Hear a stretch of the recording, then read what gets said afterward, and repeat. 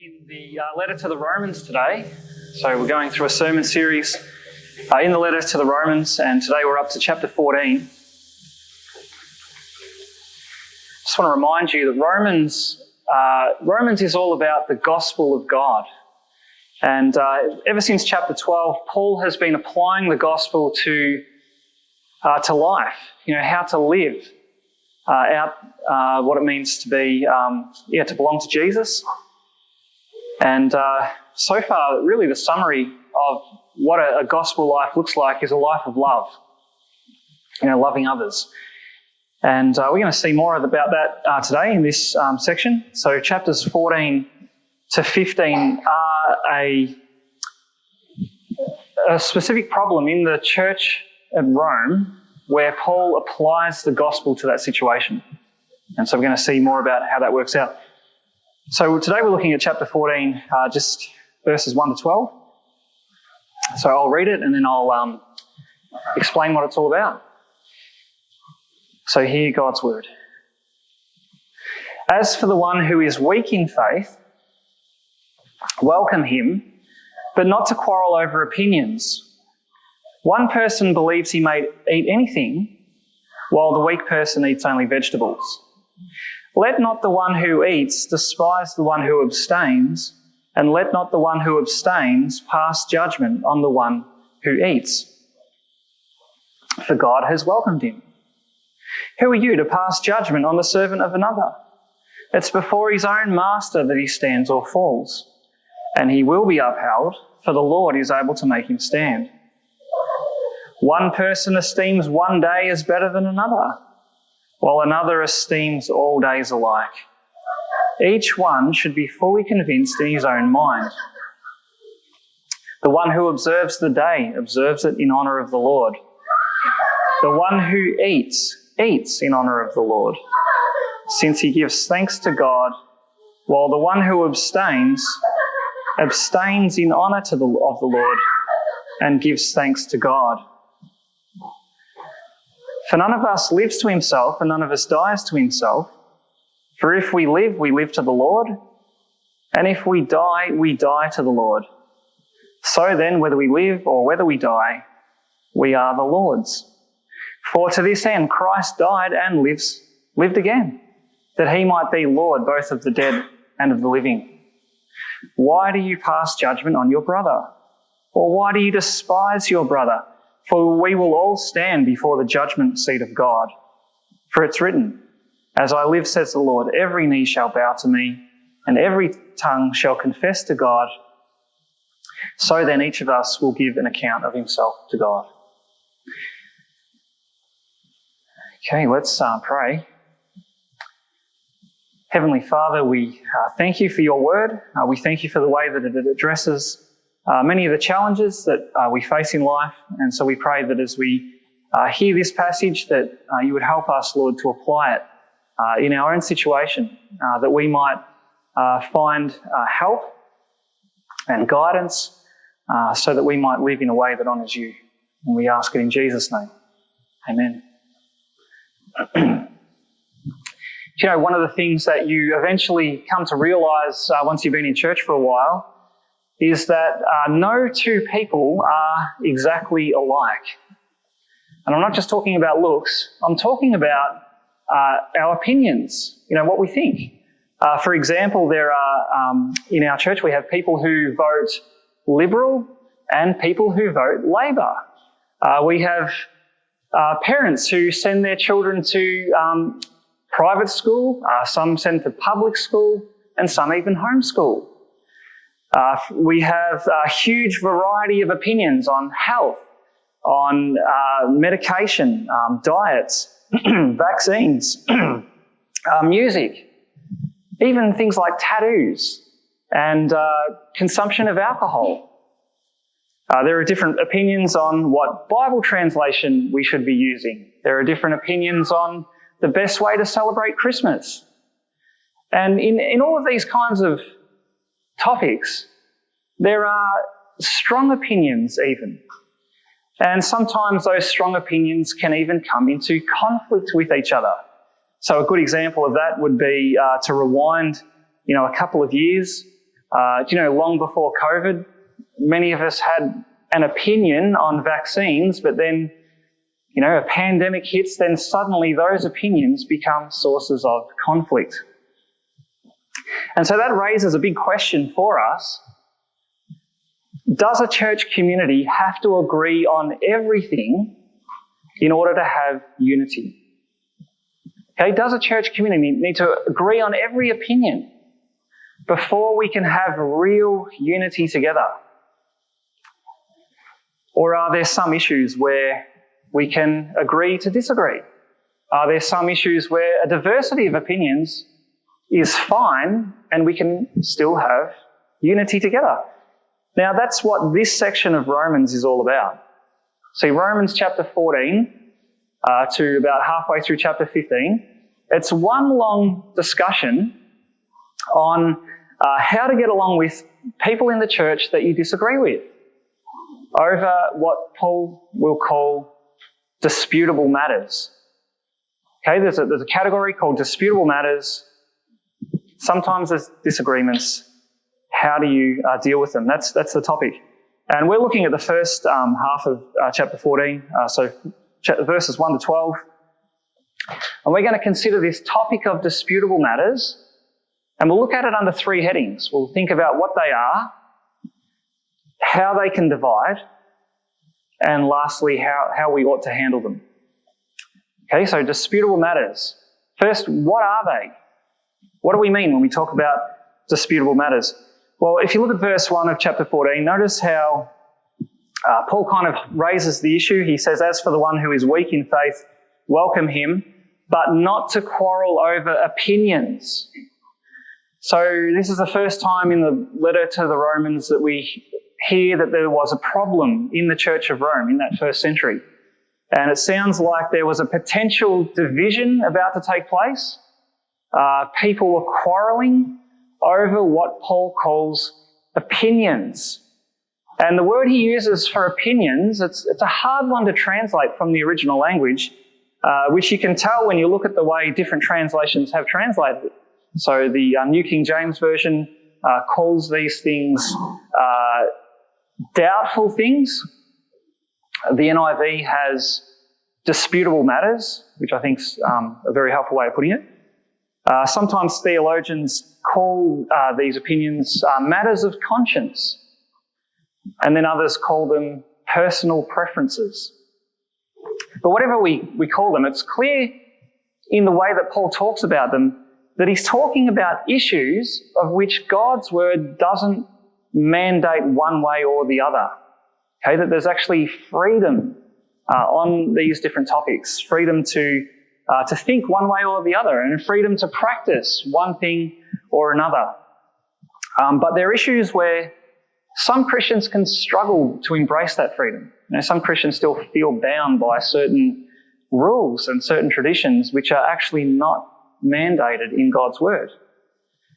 And Paul gives us a couple of examples of those in these verses. So if you look at verse 2, he says one person believes he may eat anything, while the weak person eats only vegetables. Now, he's not talking about veganism or anything there. This was a different issue, which I'll explain in a minute. Another example he gives is down in verse 5. One person esteems one day as better than another, while another esteems all days alike.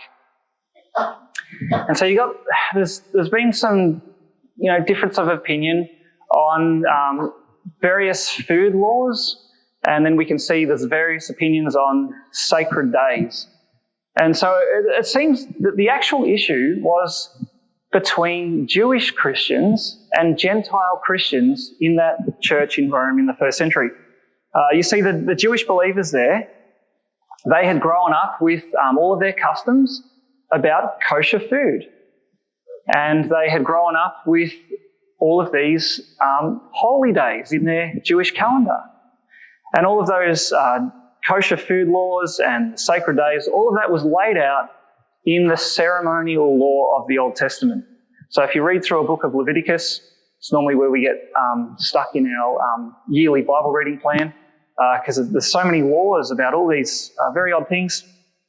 But all of those laws that spelled out for the Israelite how they were to live, and those laws were for just a limited time. So once Jesus came, all of those laws about cleanliness and uncleanliness and all those things, all those sacred days, they were all fulfilled in the sacrifice of Jesus. So that's how we're made clean, not by keeping certain food laws, but by trusting in Jesus.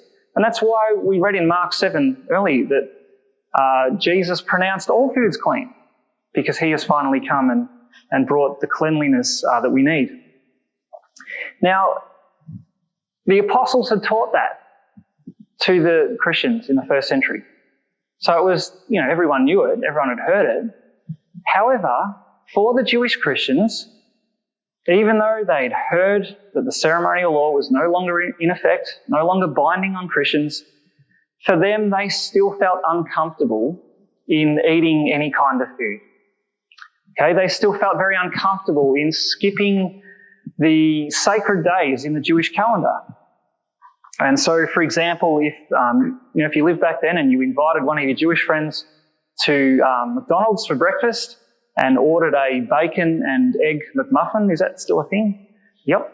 So, if you put that before them, they would feel a very deep discomfort about the bacon because pork was not allowed according to the kosher laws.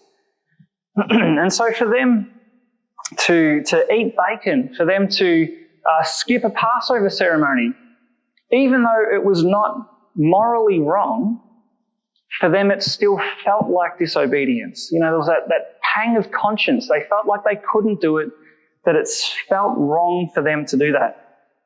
And so what happened in the first century, even though many Jewish people became Christians and were released from those kosher laws, many of them just kept living that way because that's what they were comfortable with. That's what they were used to. And in one sense, that was fine. They were free to do that as Christians. They could choose to eat or choose not to eat. They could choose to go to certain ceremonies or not go to certain ceremonies. They were free in Christ to do that. But so here's the thing. Imagine you're part of a church community. It starts out as a bunch of Jewish Christians, all with your same customs and traditions. And then the church starts to fill up with new Christians, and they're Gentiles. These are people who have never grown up with those food laws, who eat whatever they like. And your church starts to fill up with these Gentile believers, and over time, the Gentile believers become the majority. And then what happens? A newcomer named Mrs. Gentile, she comes to the end of year church barbecue with her famous pork chop dish, and she serves that at the lunch, and maybe some of the kids are eating that, and the Jewish Christians are like, what's going on? And then as the church becomes more of a Gentile influence, suddenly church events start clashing with the Jewish calendar. And so tensions start growing. Things start getting complicated. Disputes start breaking out. And some believers, it seems, in the Church of Rome were accusing other believers of disobeying God on these matters, even though they weren't. And so that's the issue Paul is dealing with. He's dealing with disputable matters. These are practices or opinions where God hasn't bound us by his word, where he has left us free to do either one thing or another. And yet some Christians struggle with that freedom. Some Christians kind of feel like, no, there still are some laws. There's still an issue of obedience, even though it's one of freedom. Now, what's interesting about this whole issue is that when Paul addresses the people who are on either sides of the debate, he doesn't address them as Jews and Gentiles.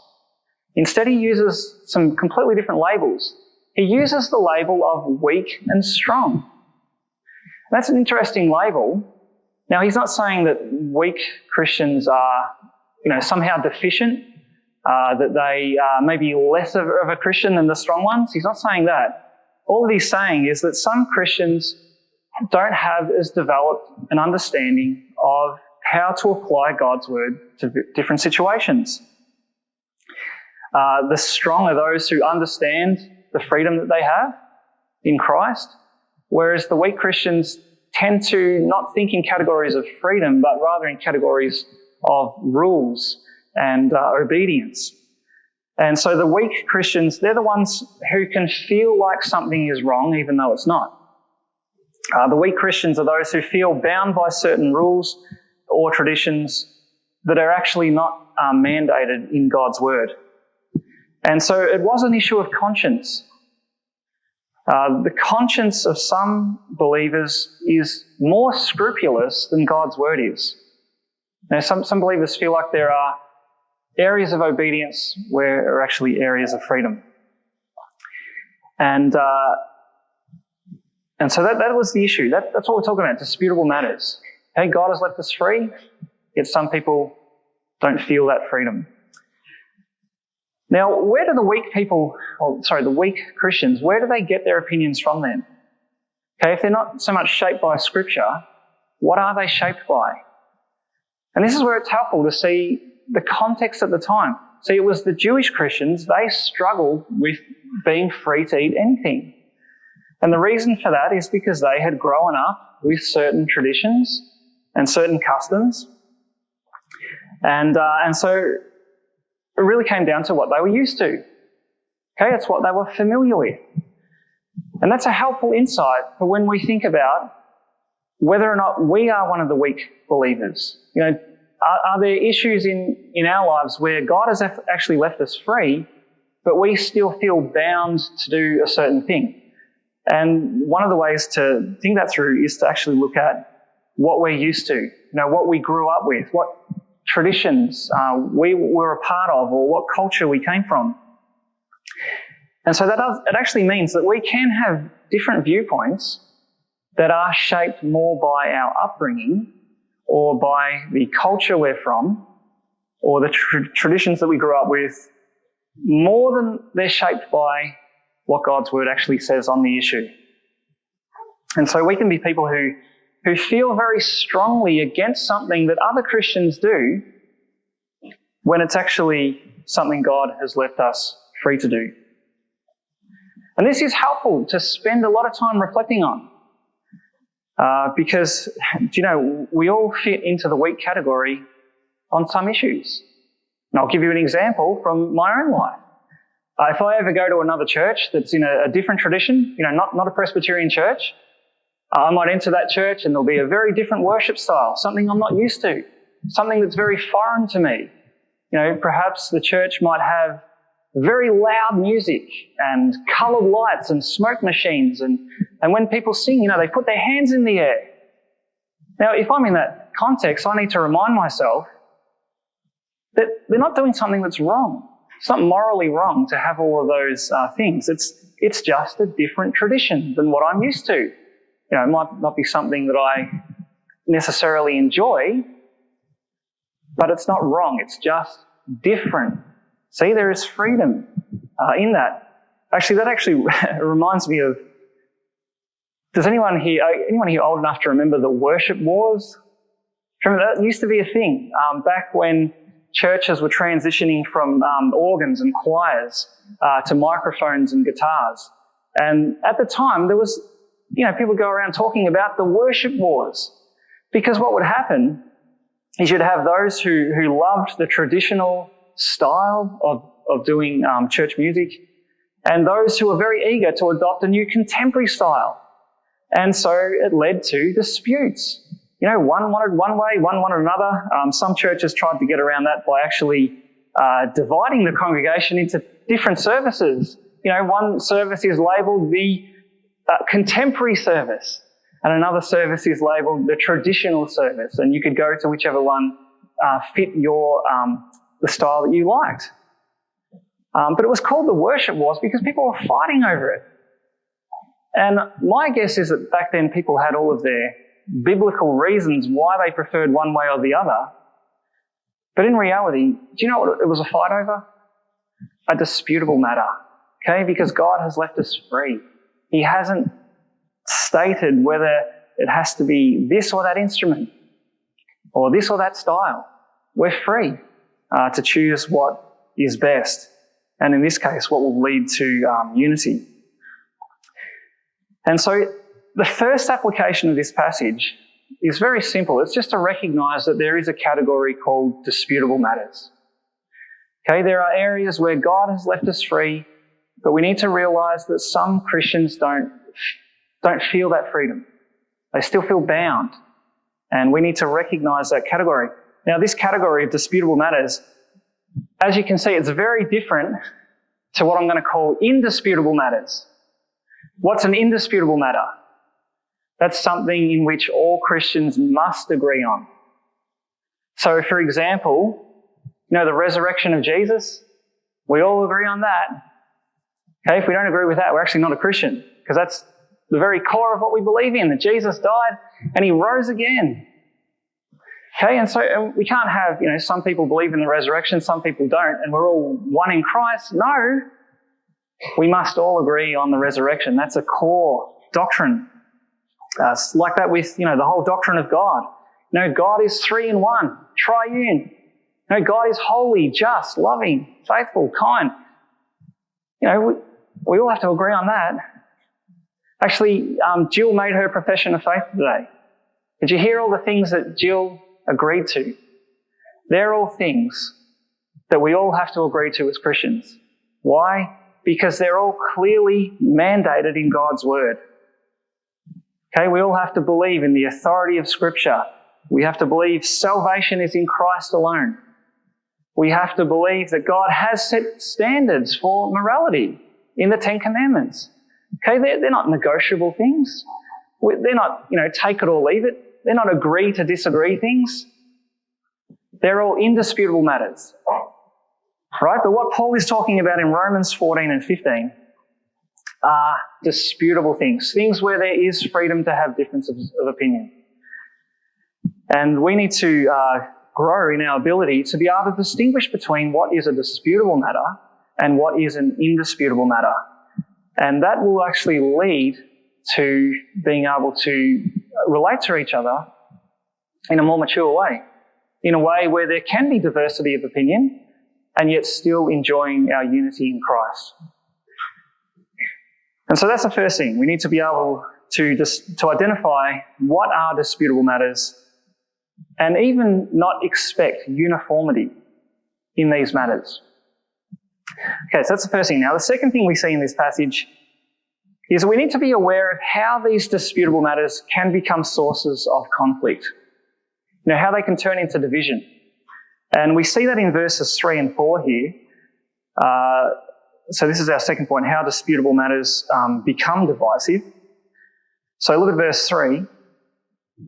Paul says, "Let not the one who eats despise the one who abstains, and let not the one who abstains pass judgment on the one who eats, for God has welcomed him."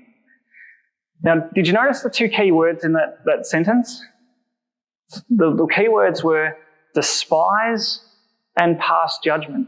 And Paul uses very specific words in addressing both sides of the debate. Because you've got the strong believers. What are they going to be tempted to do? They're going to be tempted to despise the weak. Whereas the weak, what are they going to be tempted to do? Pass judgment.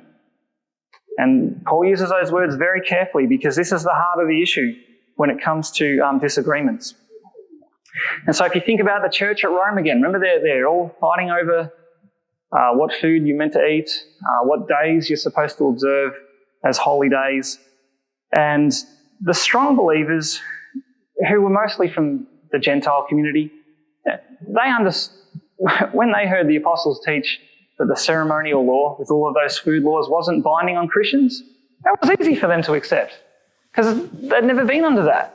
So, that all makes sense to them. Whereas the Jewish believers, they still felt bound. But here's the thing. The strong believers who understood their freedom, they would be tempted to look at the Jewish believers who still struggled, feeling like they weren't free to eat certain things, and they were tempted to look at them and despise them. Okay, despise means to look down on someone. It means to consider that person stupid or ignorant, not able to comprehend things as clearly. That was a temptation of the strong. And so the strong, could easily go around thinking like they're the superior ones, that they're the ones with a higher intellect. They may have even poked fun at their Jewish brothers and sisters behind their backs. How silly is this? They're not even going to eat a piece of bacon. They may have even flaunted their freedom by eating in front of them just to kind of offend them. Now you can see what that would do. What's that going to lead to? Conflict. Okay, and so that's why Paul says, don't despise the weak. Now he's going to talk a lot more next week, when we look at it next week, in how the strong should relate to the weak. But for now, we just need to realise there's a hard issue going on, and that is the tendency for the strong to look down on the weak and think, what is wrong with you? Okay, you're stupid, and we're not to do that. Now, the weak believers, they also have a deadly tendency, but it's not to look down or despise. Paul says their tendency is to pass judgment. And to pass judgment, that means to condemn someone as a lawbreaker. But here's the thing. What law are the weak people using to pass judgment? It's not God's law. It's their own law. Okay, it's their own conscience, the way they feel bound. They're then measuring others by that same law and then condemning other people. Now, again, I can give an example of this from my own life. When I grew up, I grew up in a home where my mum was very wary of, rock music and pop music and the messages that they could convey. And so as a kid growing up, I wasn't allowed to listen to secular music. We weren't allowed to listen to the radio. And I went along to a youth group that reinforced that opinion. We used to watch videos about how evil rock music is and how it can lead young people to do all kinds of terrible things. And just by the way, it made no difference to me and my brother because we just used to listen to the radio in secret. So, rules themselves don't necessarily change hearts. But anyway, when I finally became a Christian at age 18, it turns out that the rules that I'd grown up with were deeply embedded in my conscience. And so as a new Christian, thinking, I want to live a godly life, and so I thought, I'm not going to listen to that bad music, heathen music, we called it.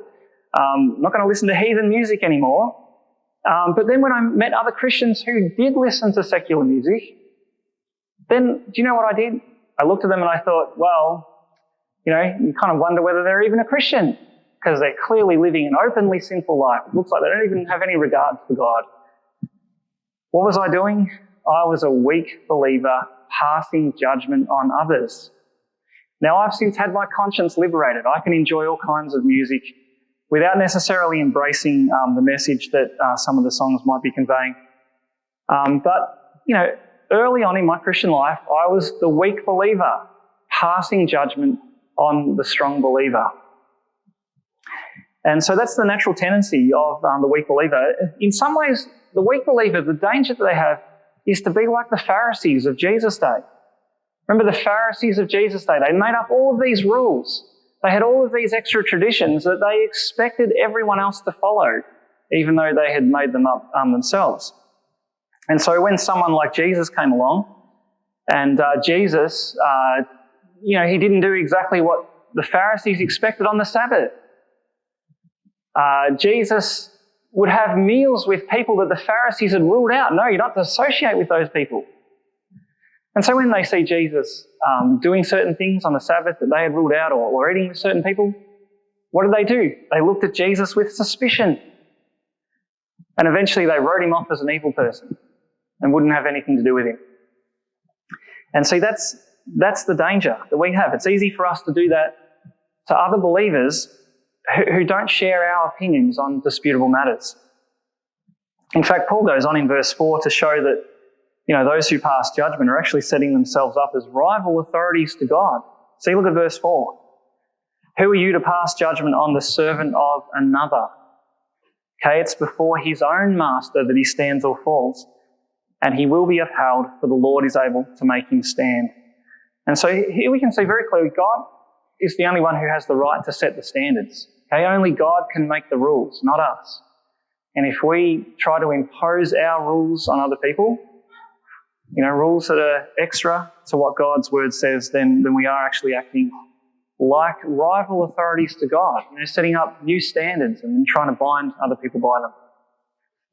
In fact, Paul makes this a gospel issue because he says at the end of verse 4 that the Lord is able to make the strong person stand. And what Paul is referring to there is the standing that we have in Christ. See, everyone who believes in Jesus, God gives you a standing. And do you know what that standing is? It is faultless. Okay, he takes the righteousness of Christ and he credits it to you. So everyone who trusts in Jesus are considered righteous in God's sight. That's how you stand. And that's the thing, like, every believer has that standing. That's the way we should look at each other. We shouldn't look at each other in a condemning way, thinking, well, because you don't keep the same standards that I keep, that I've made up, that therefore you probably don't belong. See, that would be to reject the standing that we have in Christ. And so, if we're ever, looking at other Christians and thinking, well, they have a different view of parenting to me, or, they send their kids to a public school, or they homeschool, or whatever it is, whatever extra rule we make up, if we condemn other Christians over that and think that somehow they're lesser or they don't belong or their standing might not be as solid as ours, then we've actually fallen into this mistake that the people in Church of Rome were doing of passing judgment. See, it's who we are in Christ that makes us stand. And that's the way we need to look at each other. In fact, it's this gospel. I've been right in Christ. It's this gospel that is the source of our unity. And only this gospel. Nothing else. Right? The deep fellowship that we have between other Christians, because of who we are in Christ. That's what means we can get along. Okay? We can treat each other with the same status that we have from God. But see, if we insist on forcing our opinions on these disputable matters, if we try to force that on other believers, what we're essentially doing is trying to shift the basis of our fellowship away from the gospel to our opinions. And if a church does that, do you know what happens? We become a closed community to everyone else who has a different opinion. And so we can see how it becomes, quite a big departure from the gospel if we allow these extra things to become the focus. As if it's like we're adding to our profession of faith, signing up with, here's some extra rules that we've also added for you to belong. But our unity does not depend on what opinion we take on disputable matters. It depends on Christ himself.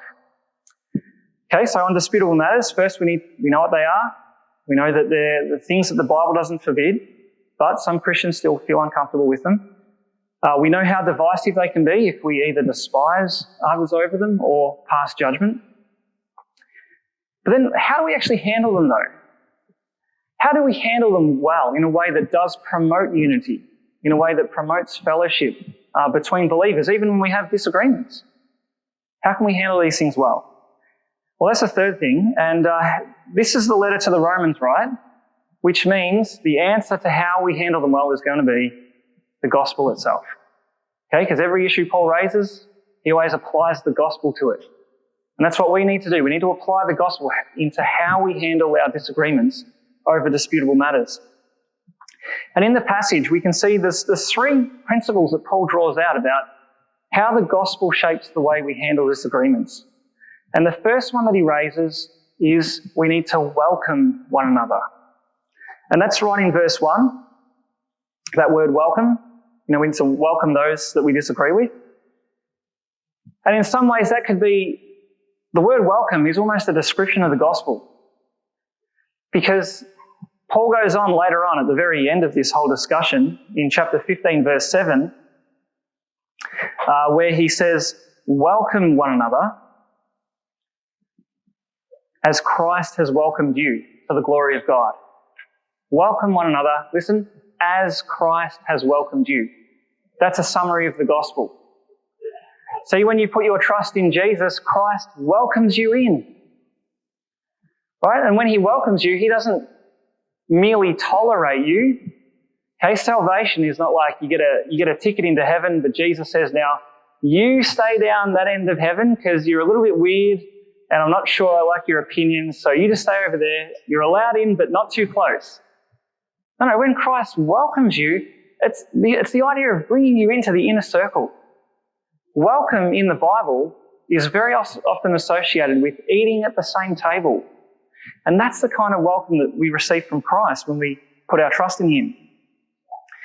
And so to be welcomed, it's this embrace of feeling like you truly belong, that you're one of the team, okay, that you're no longer a stranger, that you're on our side, you're one of us.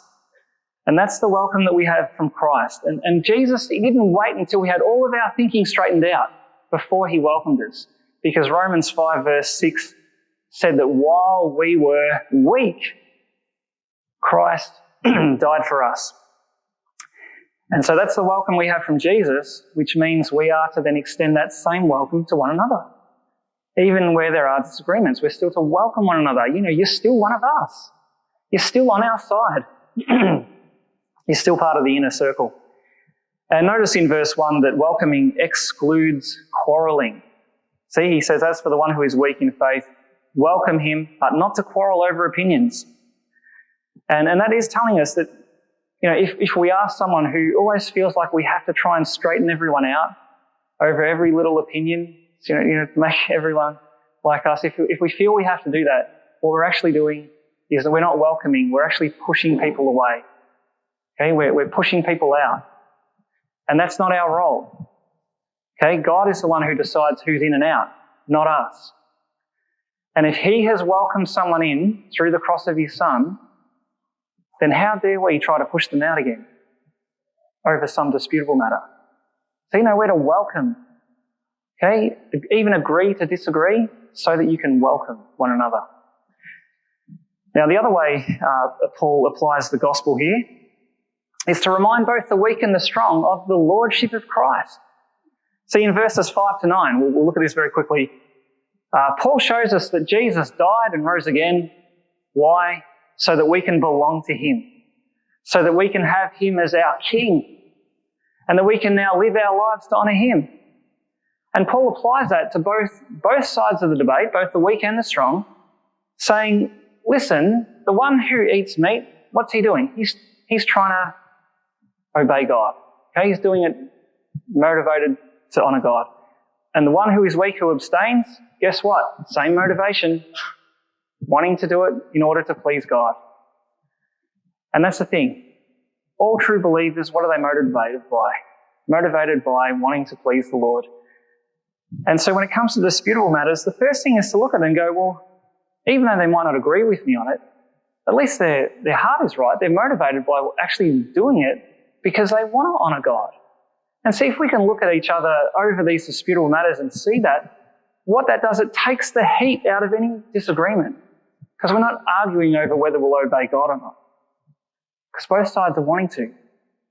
And so that actually leads to, if you do ever have a discussion about it, it's not one of, a heated argument. It's just looking at different approaches in a more calm manner. And finally, Paul applies the gospel to this situation by reminding us who the judge actually is. So in verses 10 to 12, he talks about Judgment Day.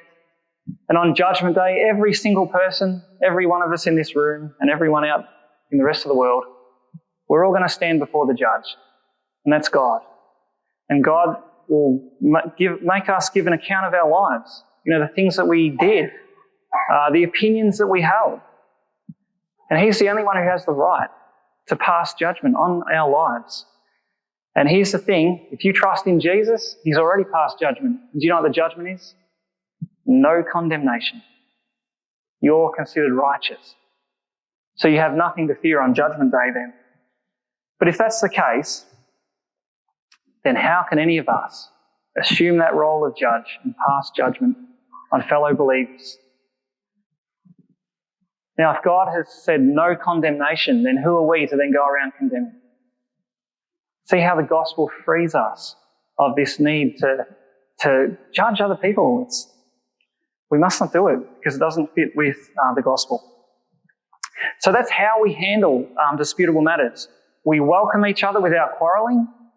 We assume the best motive in each other. And we leave all judgments to God. Now, we are going to come back to this next week because there's a whole lot more to say about it. But for now, just let me end by asking 3 questions. Number 1, is there anyone in this church that you avoid or you look at with suspicion because they have different opinions on these disputable matters? Number 2, is there anyone that you're not as open to? Someone perhaps that you wouldn't have around for a meal because they're a little bit weird and not like you over these disputable matters? And number 3, is there anyone that you are despising or passing judgment on? Now, if the answer to any of those is yes, then listen again to the end of verse 3. God has welcomed him. God has welcomed her. In Christ, God has welcomed them. And if God has welcomed them, then who are we to push them out? Who are we to look at them in any other way? We need to do the same. We need to welcome them. Okay. Well, let's pray. Heavenly Father, we are so thrilled that you, the holy God, who lives in unapproachable light, that you would reach out and welcome us in. People who don't deserve to be in the light of your presence. People who rather do deserve to be shut out of your presence for all of eternity and to be in darkness, to face the consequences of all of our sin against you. But we thank you, Father, that in your love you sent your Son to go to that cross and pay for all of our sins so that we can be welcomed in, so that we can have fellowship and unity with you. And Father, we thank you that as a church community that we're a body of people who have experienced that welcome from you. And Lord, we pray that that would shape how we treat each other here, that when we have disagreements over things that you've left us free on, we pray that we would be very careful not to despise those who differ or not to pass judgment. But help us, Lord, to love one another and to treat each other with honour, to be welcoming and not pushing people away. We pray, Heavenly Father, that would display to the world a unique community, because we know that in this culture we live in, there's so much division, so much fighting. And we only have to look at social media and see all of the ways in which people condemn and pass judgment on people who differ. And Father, we don't want to be like that here. We want to be a true community, a community where love is practiced. And so we pray that you would help us to do that the world would then take notice and see the difference that Jesus makes, and that would be for your glory. And we pray it in Jesus' name.